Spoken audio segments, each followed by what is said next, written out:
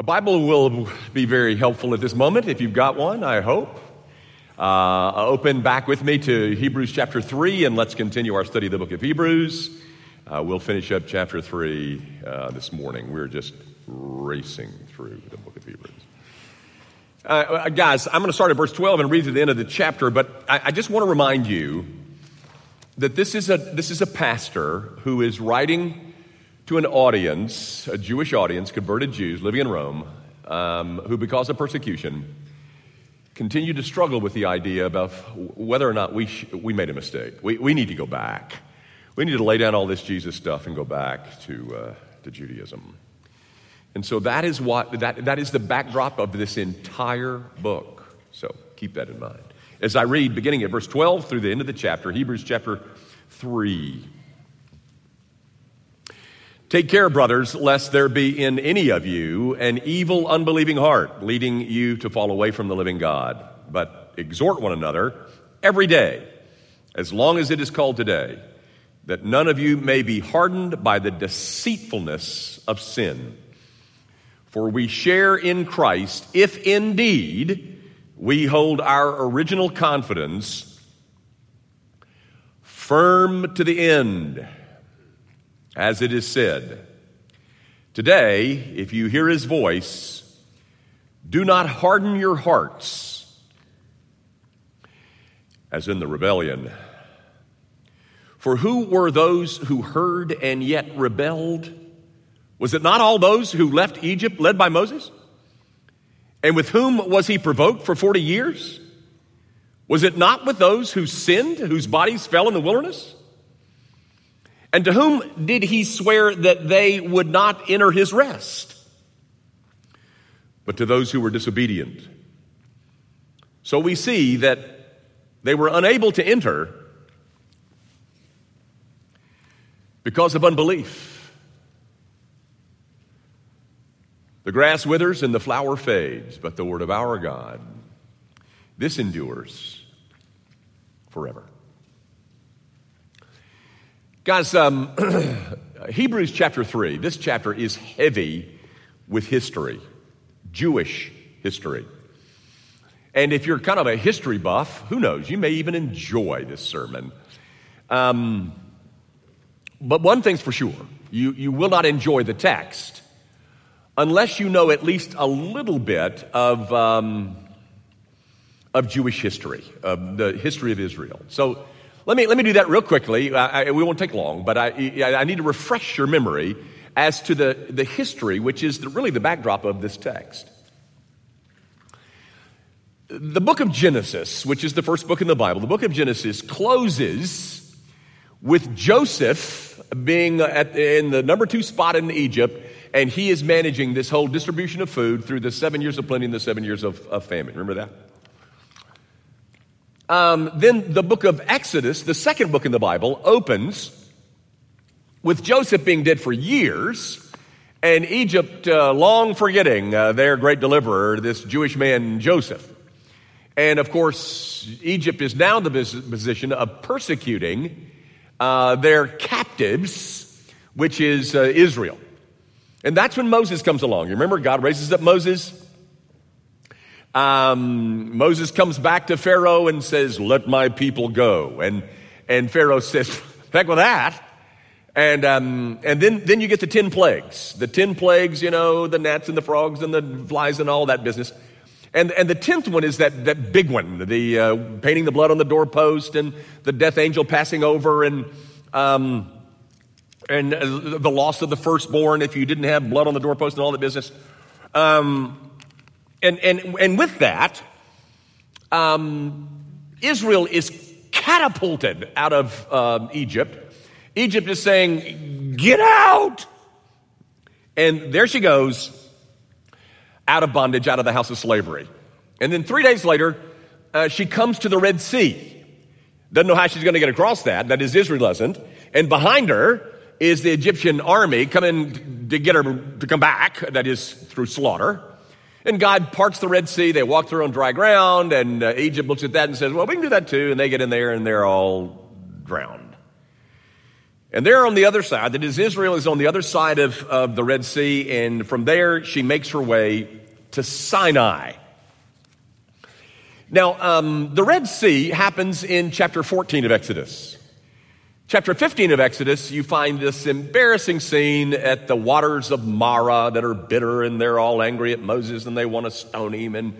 And so God takes care of that. And then you go to chapter 16, which is the next chapter, and they don't have any food. And so God addresses that issue through the manna thing, you remember? And then you come to the next chapter, which is chapter 17, and there's no water again at Rephidim. And so God manages that and gives them water. And then we come to chapter 20 in the book of Exodus, which is, actually it's 19 and 20, the Ten Commandments. They're at Sinai now, the Ten Commandments.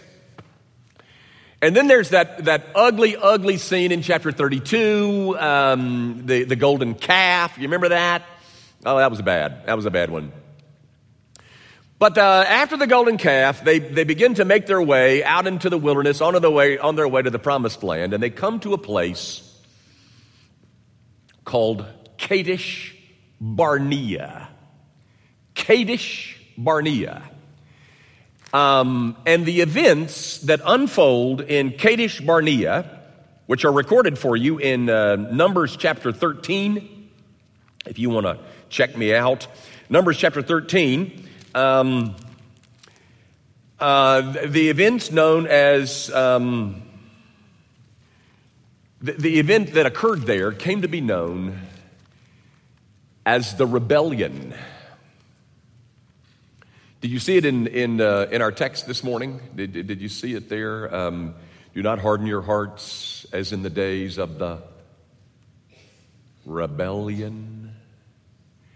Well, that's a reference to the event that is described for you in Numbers chapter 13. Now, let me tell you a little bit about that event. It's a biggie in Jewish history. They're real close to the promised land. And God comes to Moses and said, Moses, I want you to take one representative out of each tribe, send them into the promised land, have them to spy it out, and come back and bring a report to the nation of Israel. And so Moses does. He, gets 12 guys. The 12 spies are sent out into the promised land, and they're gone 40 days. They come back to give their report, and they bring some fruit with them. Remember that? They got this giant illustrations of the fertility of the land and all that business. And so they step forward to report to Moses and give them their report of what they saw in the promised land. The report by the way, not the full report. This is the majority report. They sent out 12 spies. 10 of them give this report. It starts in verse 27, and here's what they say. Now, this is the 10 spies, and they say this. We came to the land to which you sent us. It flows with milk and honey, and this is some of its fruit. Oh, yeah, Moses, you were right. Is that one fine land out there? That is a beautiful place, with rolling hills and the valleys and the rivers, and look at this fruit. And then the next verse begins with this word. However. Oh, yeah, Moses. Great land. Great land. However, they say, the people who dwell in the land are strong and the cities are fortified and very large. And besides, we saw the descendants of Anak there. The Amalekites dwell in the land of the Negeb. The Hittites, the Jebusites, and the Amorites dwell in the hill country. And the Canaanites dwell by the sea along the Jordan. Yeah, Moses, it's a great land, all right. But we'll never take that land. Not with all those guys living over there. And by the way, we also saw the sons of Anak. So everybody's quivering, And about that time, the minority report is voiced by a guy by the name of Caleb. There's only two of the minority report, and that would be Joshua and Caleb. Well, Joshua is the spokesman. Caleb, I said that wrong. Caleb is the spokesman. Caleb steps forward and he says this. This is in verse 30. Caleb quieted the people before Moses and said, "Let us go up at once and occupy it, for we are well able to overcome it." At that point, ladies and gentlemen, the nation of Israel faces a very serious choice. We just heard the majority report from those 10 spies, and they said, no, we can't take that because of the Amalekites and the Hittites and the Jebusites. We can't take that. And now Caleb steps forward, and he says, let's go. We're well able to do it. And then, or now, Israel has to choose. Who are we going to believe here? And who we believe, of course, determines who we're going to follow. The 10 or the 2. It's 10 to 2. The majority is 10. There's only 2 of those guys saying we can do it. And so the 10 spies reply to Caleb, but then they spend the rest of the night kind of, thrashing around and out there in the wilderness and trying to figure out what they do. And then they come to a decision. And I want to read you their decision. It's the first 4 verses of chapter 14. Here is their decision. Then all the congregation raised a loud cry, and the people wept that night, and all the people of Israel grumbled against Moses and Aaron. The whole congregation said to them, "Would that we had died in the land of Egypt, or would that we had died in this wilderness. Why is the Lord bringing us into this land to fall by the sword? Our wives and our little ones will become prey. Would it not be better for us to go back to Egypt?" And they said to one another, "Let us choose a leader and go back to Egypt." That event, ladies and gentlemen, came to be known in Jewish history as the rebellion. You want to go back to Egypt? That was the rebellion. The next time we hear a spokesman, it is a God whose patience has been exhausted. And this is what he says. In response to their choice, God says this. This is in chapter 14, verse 32. God is speaking and he says, "But as for you, your dead body shall fall in this wilderness, and your children shall be shepherds in the wilderness for 40 years and shall suffer for your faithlessness until the last of your dead bodies lies in the wilderness.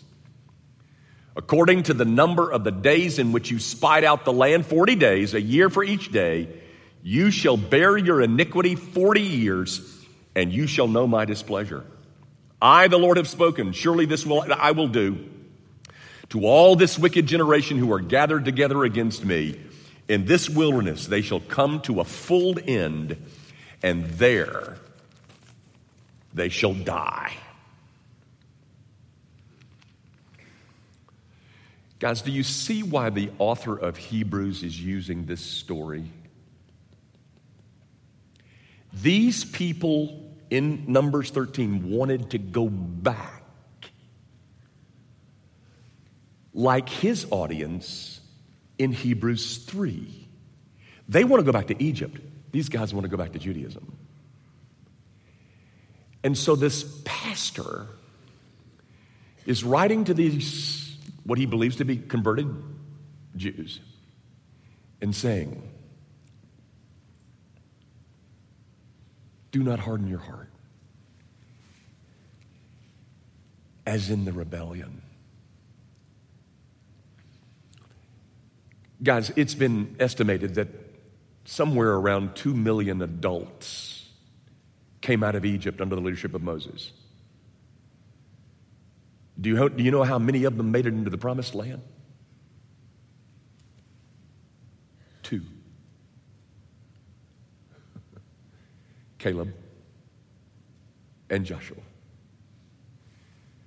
2 million graves dug out in the wilderness.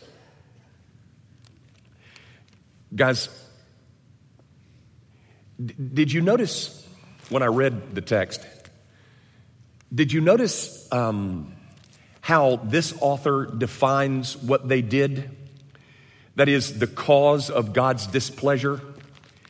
It's right there in verse 19. He says, so we see that they were unable to enter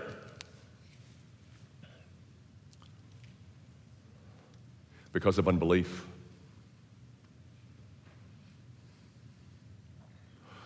What's the big deal of 2 million people perishing in the wilderness? You know what the big deal is? The big deal is unbelief. Unbelief, ladies and gentlemen, is never pretty. It's never benign. There is nothing more wicked than unbelief. Not abortion, not murder, not adultery, not homosexuality. Nothing is as ugly. And nothing ends as badly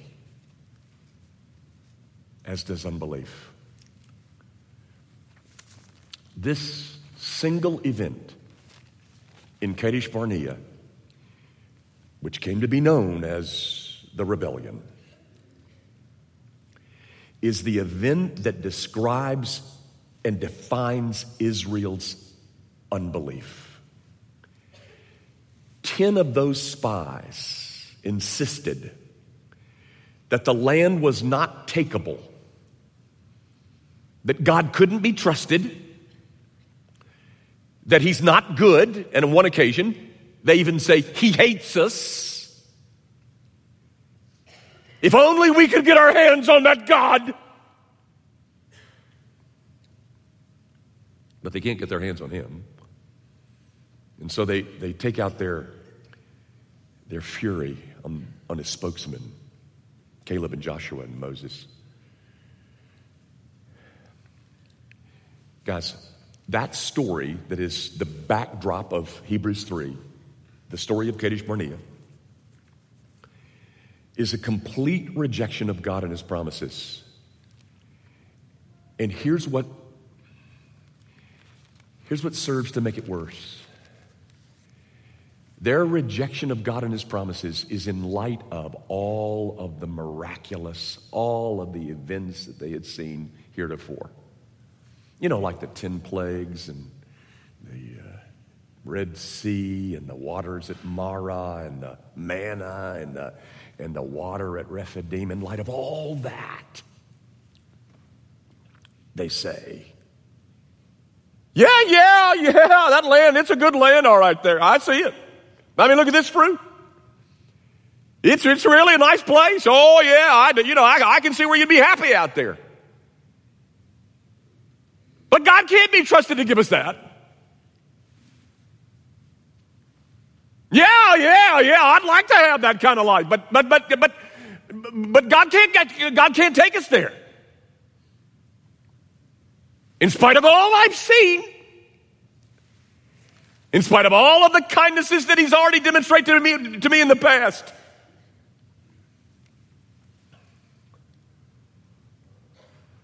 I know it's a good land,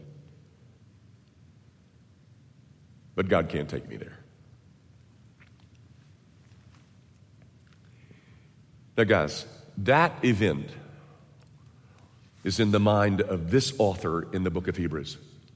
And what he's writing to this little congregation of his. And what he's doing, he's trying to avoid a repeat of the rebellion. He's writing to them in the hopes that they would avoid unbelief. An unbelief which will eventually lead to rebellion. Or another word would be disobedience.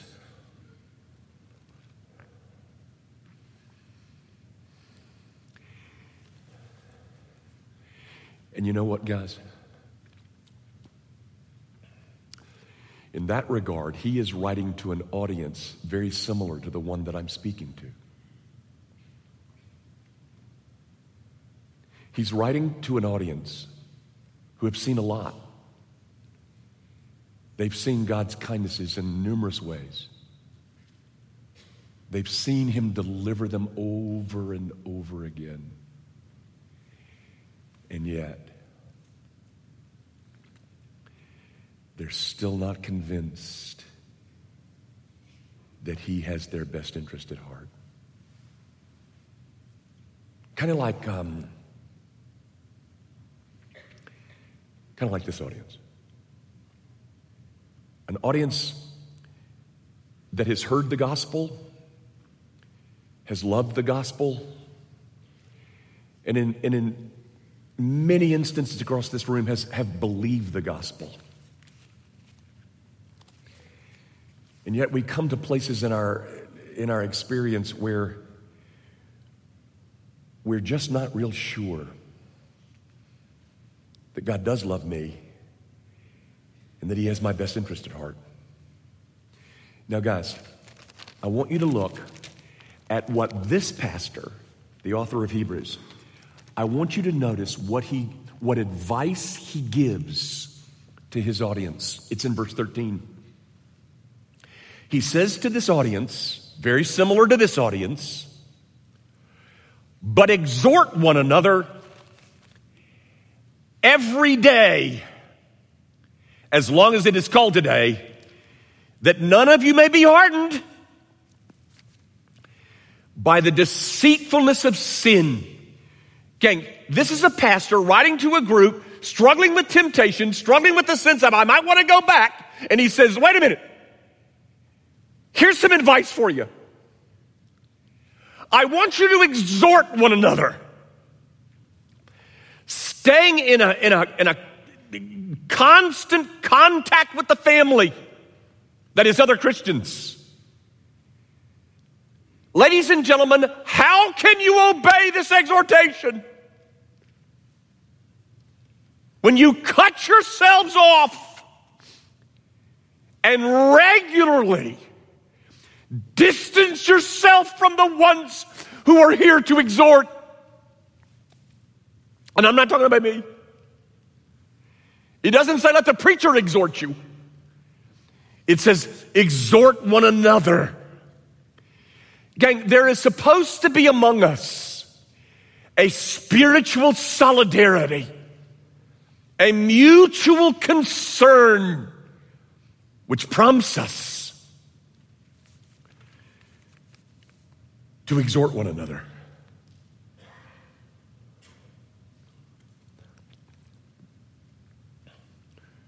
Well, is that all? Is that all? Guys, the advice that he gives us in verse 13 is supposed to be at least a part of the antidote to rebellion.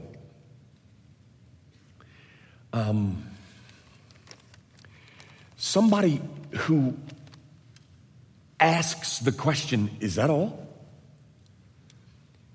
Is somebody who does not understand the purpose of the Christian church, or at least one of the purposes of the Christian church.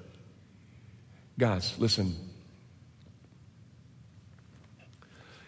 Next to the Bible and prayer, the greatest provision that God has made for us is each other.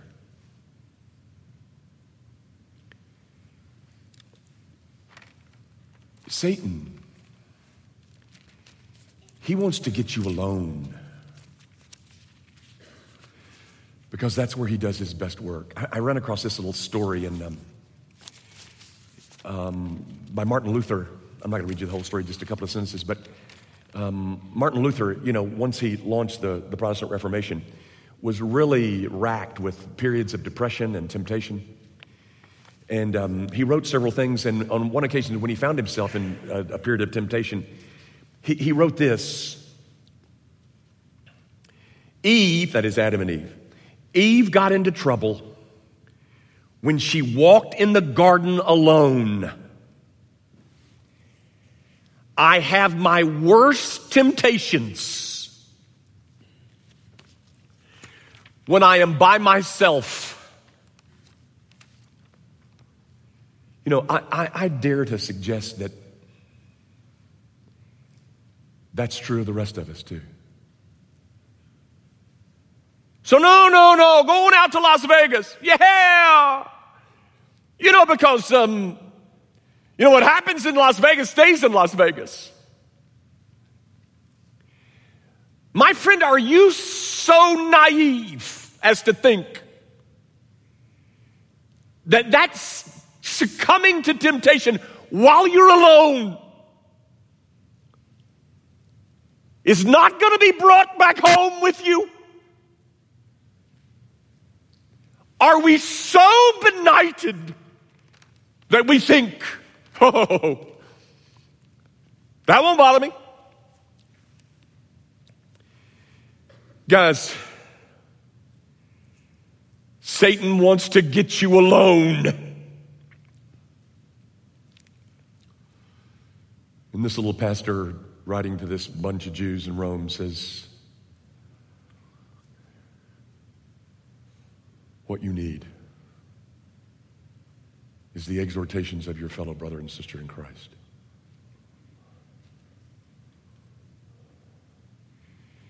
My friend, you are so important to me.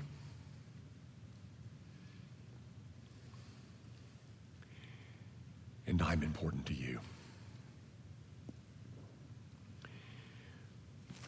But instead of exhorting one another, we're so afraid. We don't do that because we're so afraid that we're going to be accused of being judgmental.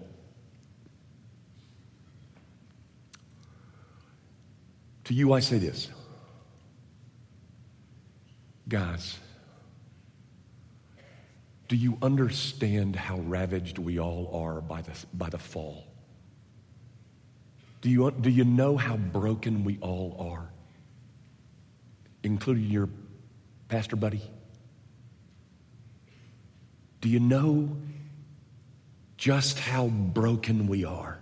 Or this, do you know the beauties of grace, an undeserved forgiveness? Do you know all of the richness of the gospel? My friends, have you ever peered into the burning eyes of the enemy of your soul? On one occasion, it is said that Martin Luther felt the presence of the devil in his office so really that he took up an inkwell and he threw it at him. Have you ever experienced the depth of temptation? If any of that is true of you, you know what you need? A church. A church that, first of all, understands just how ravaged we all are. So we don't have to pretend. We don't have to be phonies. No. Because we know that the fall ravaged us all. And we also know that we have been redeemed by a God who granted us a forgiveness that we didn't deserve. And we also know that we've got an enemy of our souls. And once we as a congregation know those things, then we come back in here and we exhort one another. Did you see also what he says in that verse 13 about the deceitfulness of sin? Guys, the chief characteristic of sin is that it deceives us. And by the way, we also like sin. And so we're sitting ducks. It's deceptive, and we like sin in the first place, and here it comes. You know what we need?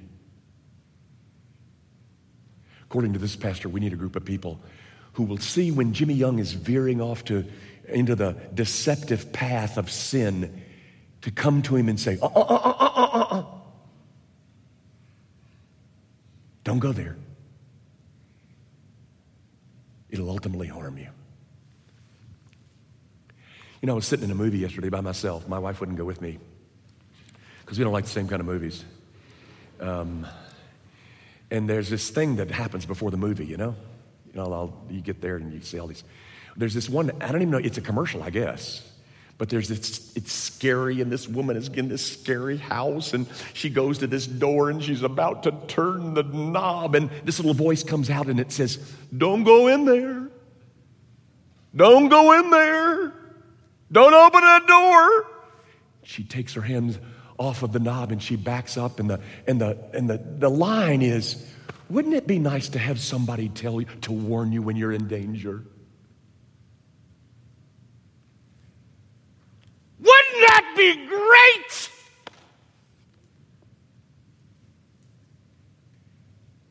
Here it is.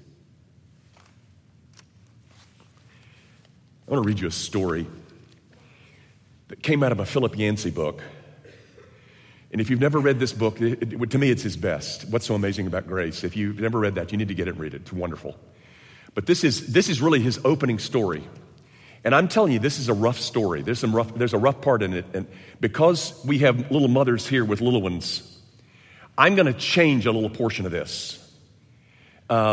Just because I don't want you parents to have to go home and have to explain his language. But I mean, this is rough. But I mean, just one little statement is rough. I can steer, I hope. This was a story that was told to Philip Yancey by a friend of his who was ministering on the down and out side of Chicago. This is the story.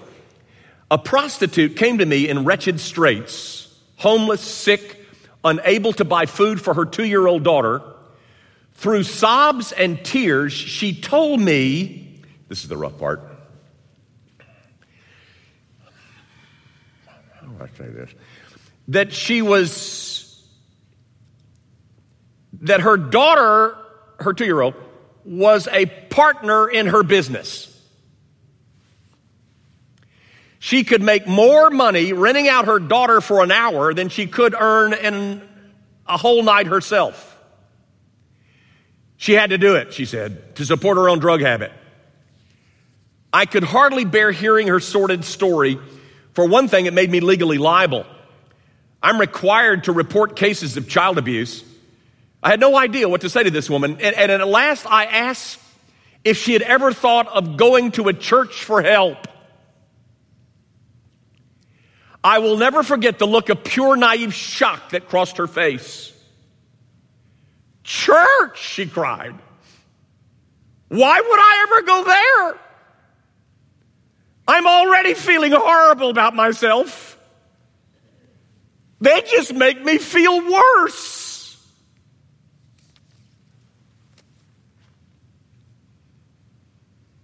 Is that true of us? Well, I'll tell you, if it is, I'll tell you why. Because we do not understand how ravaged we are by sin. And we do not understand the beauties of the gospel and grace. And we have never wrestled ourselves with the enemy of our souls. If we've done that, then we wouldn't be anything but tender towards anyone who were so gripped by sin. And if that's who we are, to that audience, this author says, exhort one another. Guys, did you see in the text what he equates unbelief? It's real clear. Verse 19, he says, so we see that they were unable to enter because of unbelief. Look at verse 18. And to whom did he swear that they would not enter his rest? But to those who are disobedient. Do you see that? Disobedience equated with unbelief. Do you know that? Do you know that disobedience is always the result of unbelief? And did you know that unbelief always gives rise to disobedience. Did you know that? Those two go together. Gang, when I choose to sin, then I'm thinking like somebody who believed the 10 spies. I'm believing that like this. It's like, yeah, I understand that happiness is out there. And I know how God says happiness is to be gotten. But I can't trust that God to give that to me. Unbelief. And so I'm going to have to devise my own plan for making me happy. Rebellion.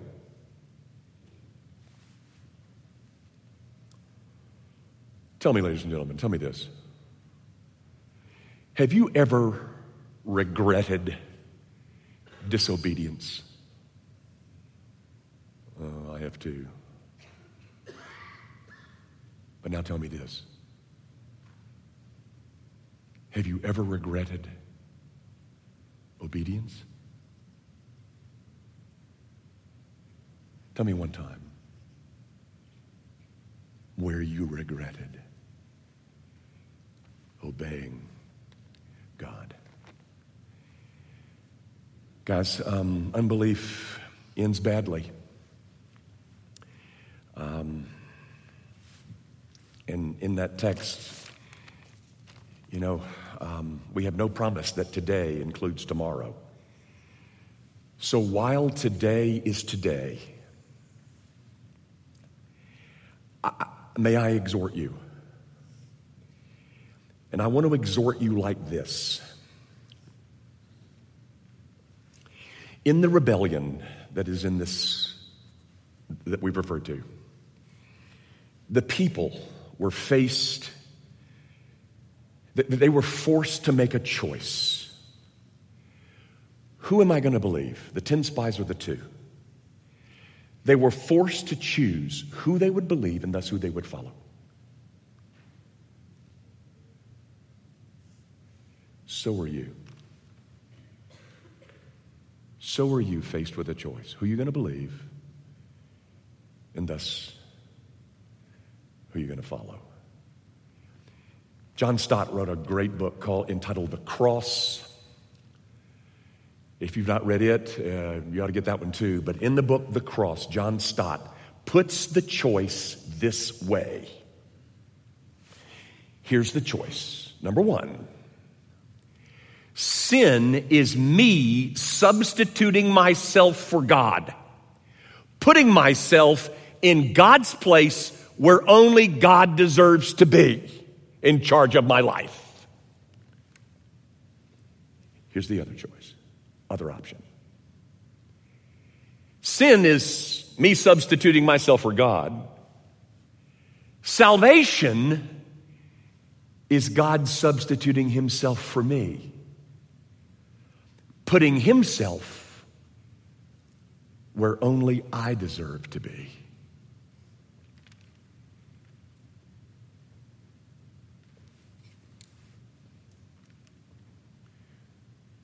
So what's your choice? Sin, putting yourself where God ought to be, or salvation, God putting himself where we ought to be.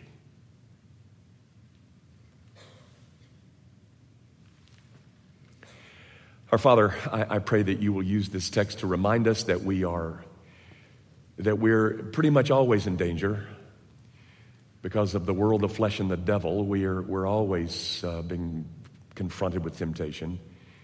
And when the pain gets great, there is the thought that maybe we ought to give up. And I pray that you will use this church, a place that understands, hopefully, the beauties of grace,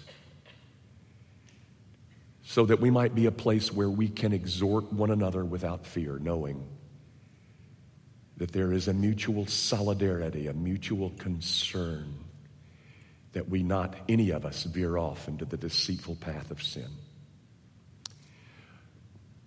Father, if you've led people here this morning who have not yet seen the beauties of Christ Jesus, you know, Lord, that I cannot open their eyes. Only you can do that. So do it. Do that for Christ's sake. And we pray in his name.